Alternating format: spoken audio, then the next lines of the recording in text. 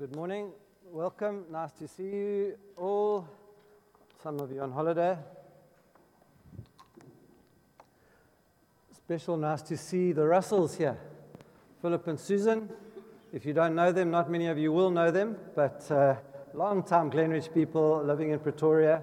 So good to have you here this morning. It's lovely to have you. This is nice and stable. Anyway, as you know, we have been preaching through the book of Thessalonians, and if you remember, Stan took you through the map where we don't have it. But anyway, Paul goes all the way up to Asia, and the Holy Spirit stops him, and Satan stops him, and he's muddling his merry way along. And in Acts chapter 16 is where I will get to Thessalonians eventually. But let's have a look at Acts chapter 16 to see how Paul got to Thessalonians. And if you look, it says in 16, in verse 6, it says, Paul and his companions traveled throughout the region of Phrygia and Galatia, having been kept by the Holy Spirit from preaching the word in the province of Asia. When they came to the border of Mysia, they tried to enter Bithynia, but the Spirit of Jesus would not allow them to.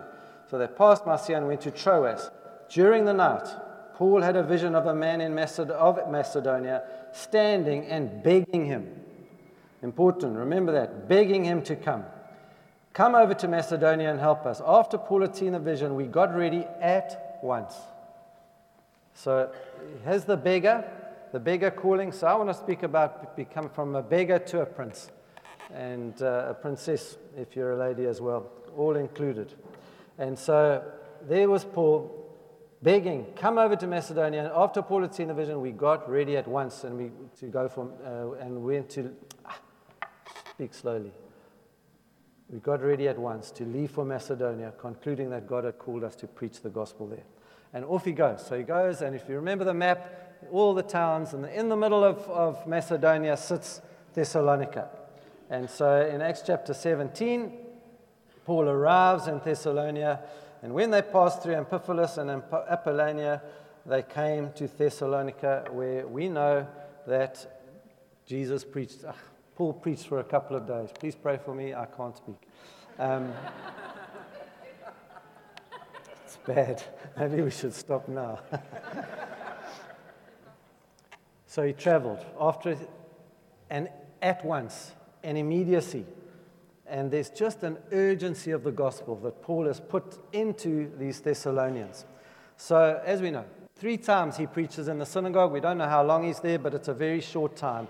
But it says in verse 3 of chapter 17 of Acts, Paul went into the synagogue and he reasoned with them from the scriptures, explaining and proving that Jesus is the Christ. And so, although the Holy Spirit brings revelation and conviction, it's our job to explain and to pronounce the gospel, the good news. And we just had a conference here the last 2 days, an event on Friday and Saturday, an evangelism conference where people were taught how to preach the gospel and what to preach in the gospel, that we can legitimately declare that Jesus is the Christ. And how many people, when we're standing or sitting in front of somebody who doesn't know Jesus, can you just say that Jesus is the Christ and describe why and how we can conclude that? Because we can learn how to do that. This is where you get taught it through the book, through the Bible. But we get so tongue-tied like I am now that we can't describe and we can't say how and why Jesus is King. Friends, it's learnable. You can learn it, and we can exhort people and proclaim that Jesus is the Christ. Of course, the Holy Spirit brings conviction, but it's our job to explain it and to pronounce it. So that's the challenge this morning, can you reason, explain, and can I, how and what Jesus goes about when we get saved? And in this conference, friends, it helps people understand it's not intimidating.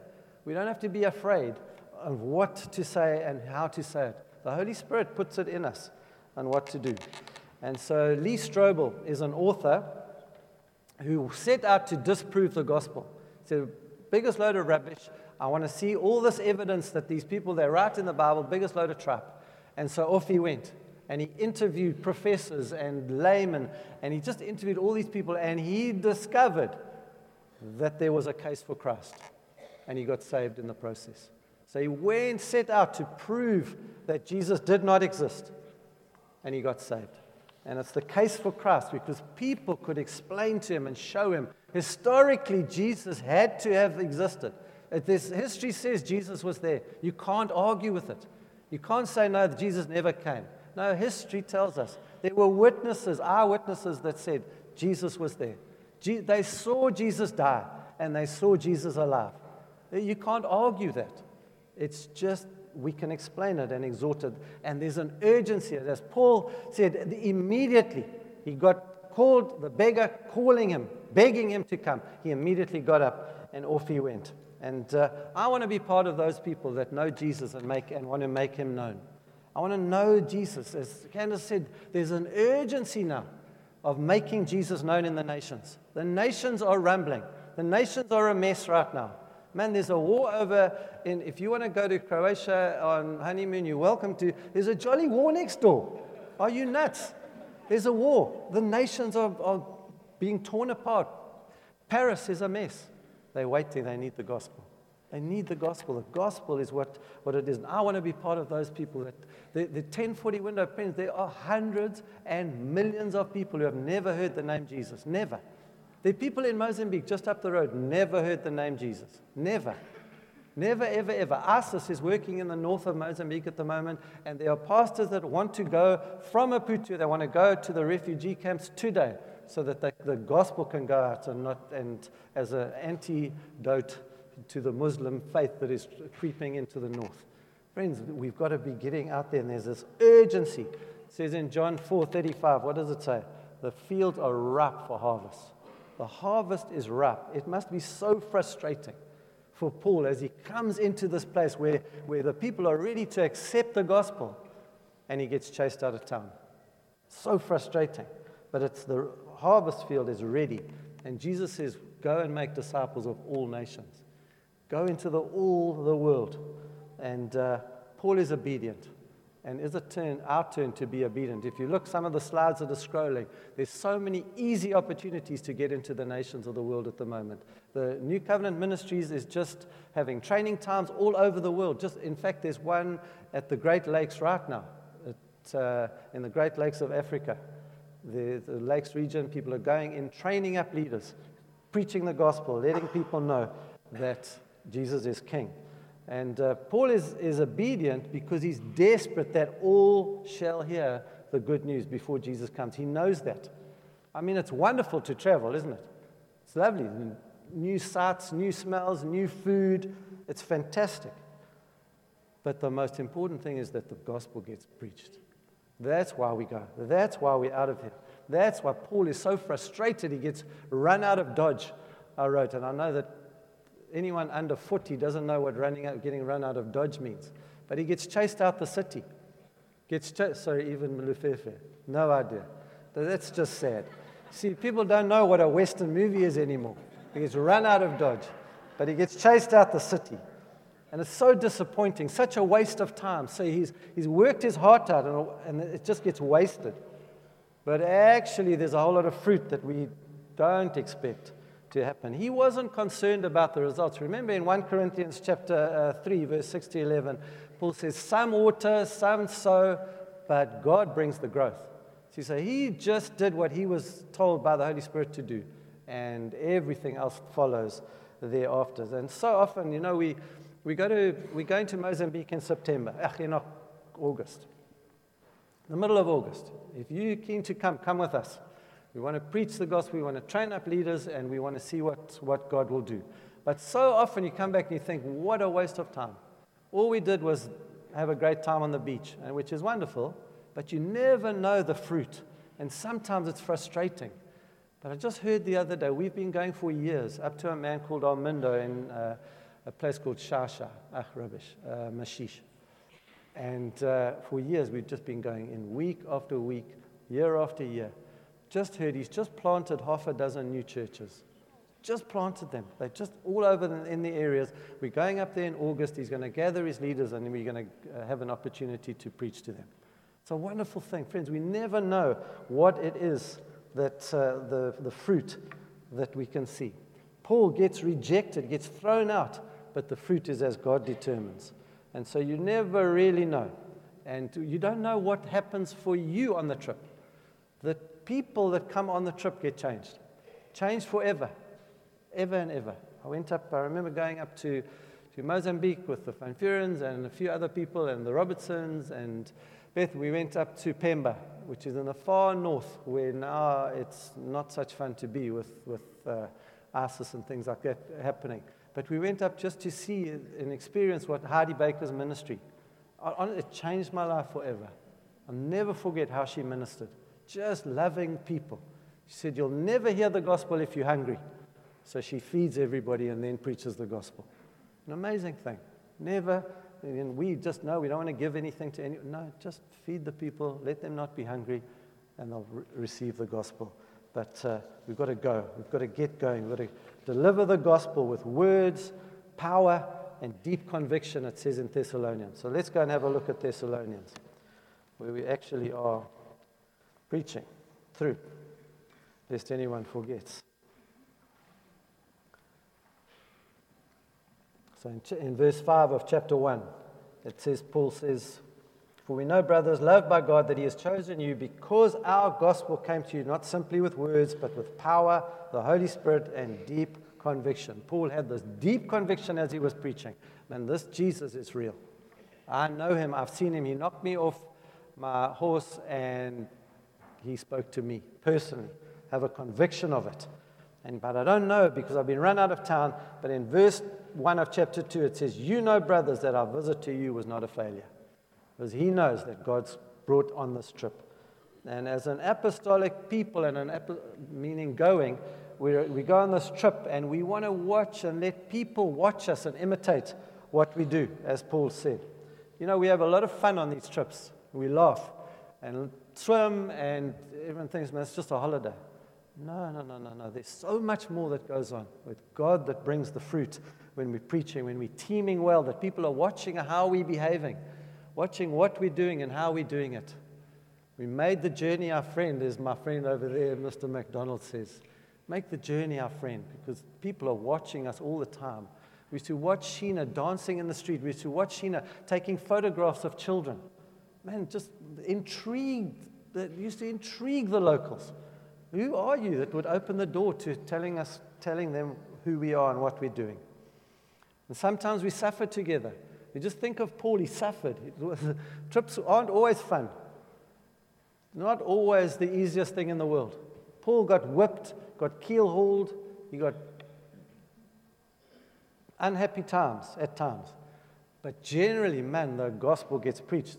And it's not so much when we get to suffer, and you'll have heard from this pulpit, Christians don't suffer. Let me tell you, that is not true. I'll tell you from this pulpit, Christians suffer. It's not hard to see. Just walk out the aisle and find half a dozen people here who are suffering right now. Christians suffer. It's not so much that we suffer, it's what we do with it and how we react in the suffering. People are watching. Man, Jesus is still on the throne. He's still the king, and he is going to get us through it as quickly as possible, we trust. But friends, let's work this thing together. Even though Paul says he suffered through this, he gets rushed out of the city in danger of his life, yet Jesus is still on the throne. Jesus is still the king. It's a wonderful thing. And so here we are in Thessalonica. Why are we in Thessalonica? Because of a beggar, a man begging Paul to come. Please come. And so Paul comes to the beggars. Friends, we're all beggars. We're all sitting here as beggars. Without Jesus, we are beggars. And then Jesus comes. And we think we have it all. We have nothing unless we have Jesus. But let me tell you this. We're all beggars, but Jesus turns beggars into princes. And that's what he's done in Thessalonica. So let's have a look just quickly at verse 6. In chapter 1, it says, you became imitators of us. So Paul just wants the Thessalonians to look, see what we do, and do it. And of the Lord. In spite of severe suffering, you welcome the message with the joy given by the Holy Spirit, And so you became a model to all the believers in Macedonia and Achaia, and the Lord's message rang out. What a beautiful thing. People are radically saved, rescued by Jesus, and Paul says it wasn't a waste of time. And it goes on in verse 6 of chapter 2. It says, we were not looking for praise from men, not from you or anyone else. As apostles of Christ, we could have been a burden to you. But we were gentle among you, like a mother caring for her little children. We loved you so much that we were delighted to share with you not only the gospel of God, but our lives as well, because you had become so dear to us. Surely you remember, brothers, our toil and hardship. We worked night and day in order not to be a burden to anyone while we preached the gospel of God to you. You are our witnesses, and so is God, to how holy, righteous, and blameless we were among you, you who believed. For you know that we dealt with each of you as a father deals with his own children, encouraging, comforting, and urging you to live lives worthy of God, who calls you into his kingdom and glory. And so, friends, I want to just focus very quickly, I won't be long, on how they worked. In verse 6, it says, verse 9, Paul says, we worked hard so as not to be a burden to you. Friends, princes work hard. We get saved by grace, no works to get saved. We are saved by grace, and then we work hard. Princes work hard. From beggars to princes takes grace, but then the hard work comes, and it spills over into our daily lives. We are without excuse for hard work. We should know it gets handed down to us as we get saved. Man, I want to work for Jesus. We work hard, not for our boss. We work, the Bible says, as to the Lord. And so we're hard working because of Jesus, not for any other reason. Hard work. And I worked as a student before I was qualified. I had only one subject left to do, so I worked for an engineering firm, and I had it taped. If you just pick up a piece of paper, or more than one is actually better, and you walk around, you look busy, it's fantastic. I walked around for hours every day. How are you doing? I had coffee with my mate over there. I went to the next person. It was so bad. I'm ashamed to say this. We had a computer room in those days. We'd face the computers away from the door, and we played golf. A qualified engineer, to her shame, and she would play, and we played golf for hours.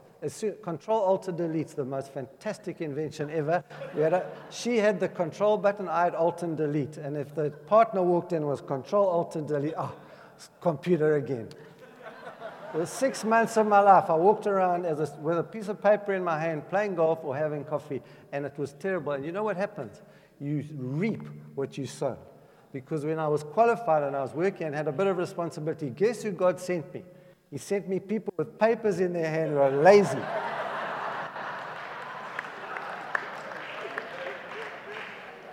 But I was onto them in a flash because I've been there. Friends, don't walk around the office with papers in your hand. Get on and work. That's what we're called to do. Jesus said we work hard. We get paid money and we work. And even if you haven't got a job, find work to do. Volunteer. Don't volunteer on your turn. Yeah, I can come in. Yeah, maybe I'll come in at 9 if you want. But then I'll only stay till 10 because it's a bit of a schlep. No. Come in and volunteer on your person that you're volunteering to's terms. Hey, when would it help you for me to come? I'll come in from X time to X time. Perfect. I'll see you then. And we work hard in that volunteering thing. It'll change your and my lives. It's incredible. We have faith, and let's have a quick look at James. In James chapter 2. It's after Hebrews, a little bit further. James chapter 2 speaks about having great faith, but without deeds, your faith is dead. It's an amazing thing. In James chapter 2, verse 14. For it is God's will that by doing good you should silence the ignorant talk of foolish men. Have I got the right chapter? Yes, I have. And it talks about slaves submitting to your masters with all respect. And it goes on. And it speaks about us having a faith.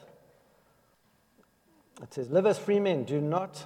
I'm looking at Peter. It's very unhelpful when you're looking at the wrong chapter. I've got it. I wondered why the heck it was so badly wrong. What good is it, my brothers, if a man claims to have faith but has no deeds? Can such faith save him? Of course not. And it goes on in verse 26, as the body without the spirit is dead, so faith without deeds is dead. Friends, we are not called to get saved and sit back and wait for everyone to give us everything we need. Man, we are here to work. We are here to get stuck in and look for work. When we go on a trip, there's nothing worse than a person who just walks in. In fact, I've said the story before. We're unpacking at the end of a very long day, and he sits down and he says, I'm so exhausted. Man, I'm so exhausted, I could kick you back to Durban. There's all older people helping everyone get unpacking the trailer. No, I'm tired. No, but it's got nothing to do with you. It's got to do with the team and what we're doing. We're helping here. We're trying to get this thing going. It's not complicated, it's not difficult, but we work hard. James says, man, we work hard. No, we don't work to get saved. We work in our saved. We work hard.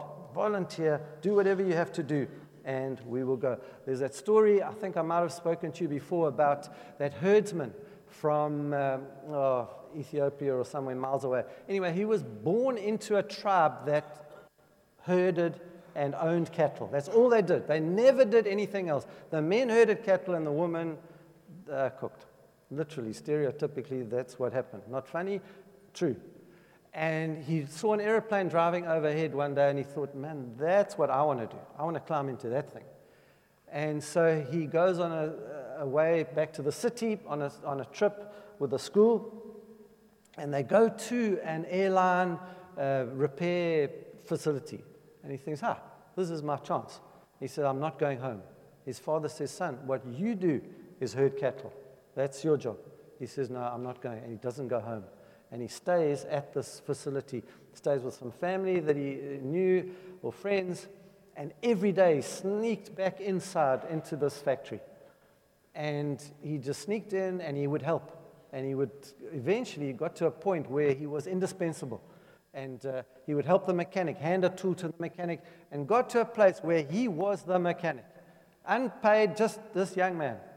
Suddenly they realized this guy's become indispensable in our midst. We need him.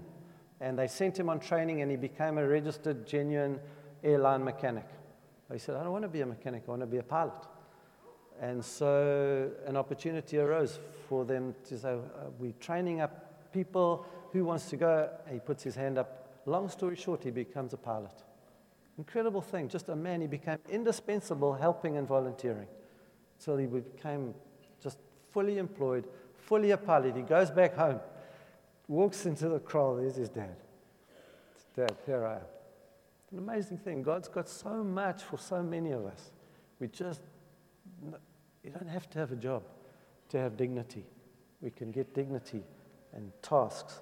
As James said, we want to be that man, that woman that does things. We do stuff. We don't just goof off. And so from herdsman to pilot, from beggar to prince. But it's a beautiful story. In verse 10, let's go back to Thessalonians. It says, you are our witnesses, and so is God, of how holy, righteous, and blameless we were among you. We had great integrity among you. People were witnessed to how Paul and his friends behaved. Totally blameless. Do you remember Joseph and Potiphar in the prison? Joseph gets sent as a slave. What does he do? He works so hard that he becomes indispensable. Cannot do without him. Potiphar worried for nothing because of the way Joseph worked. It says in Luke 2:52, Jesus grew in favor and stature with men and God. Why? Because he worked hard and he was integrous in everything he did. Is that your and my testimony? Are you an absolute dream at work? Absolutely, the best worker the world's ever seen, yet you're enslaved to pornography, let's say at night. And that's not integrity. That's not integrous. We can help you. Come and speak to us. We'll help you. We met with a group of men some time ago, and the challenge was this. Can you live your life, let's say, can you live today and pin it up on your fridge for your whole family to read what you did the whole day? That's a challenge. Friends, there's some days I don't want everything to go up on my fridge. But we mess up and we repent and we make right, and I get that. But generally speaking, can we walk with integrity? Are we walking with integrity? And of course we mess up, but we can make right and fix it. And then in verse 11, it says this. It says, "For you know that we dealt with each of you as a father deals with his own children, encouraging, comforting, and urging you to live lives worthy of God, who calls you into the kingdom." Paul dealt with these Thessalonians like a father.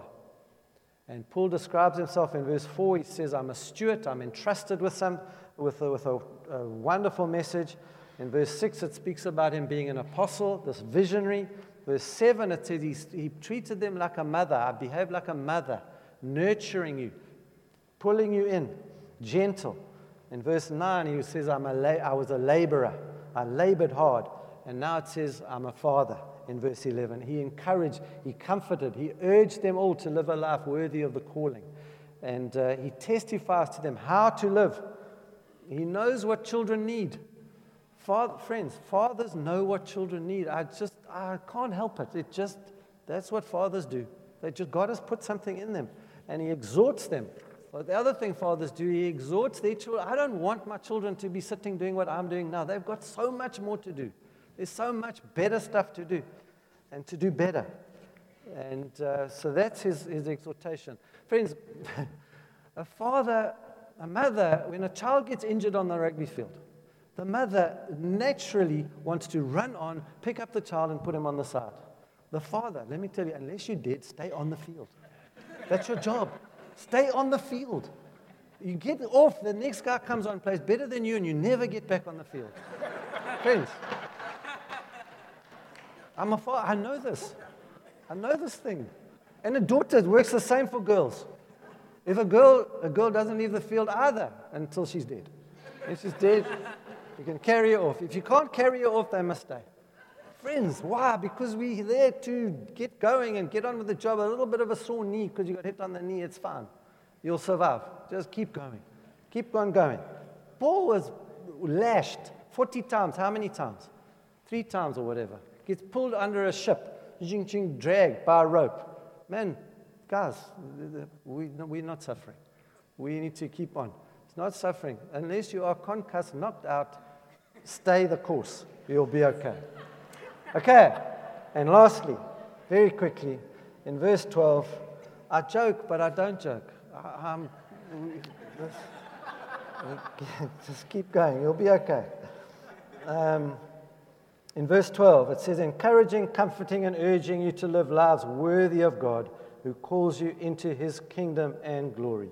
Paul's aim was to lead the Thessalonians into lives of godliness. That's what the job is, to lead our colleagues and our friends and families into our lives of godly walking in a way that is worthy of the amazing thing that Jesus did on the cross. Man, it is, just remind ourselves what Jesus did. And it's worthy to follow him and do what he says, not what we want. We have a high calling, experiencing God's holy living. Michael Eaton, the author, says this. He said, "We are being summoned to experience God's kingly power now in the way we live." We are summoned to experience God's kingly power now in the way we live. We're being changed from glory to glory, one degree of glory to another. And Paul's whole ministry had this practical purpose about him. He just wanted people to live to the glory of God. So friends, we are called, having been rescued from being beggars, changed into princes, and we need to respond urgently to get into the nations, get into our next door neighbor, and get into our friends and families. Amen. Amen.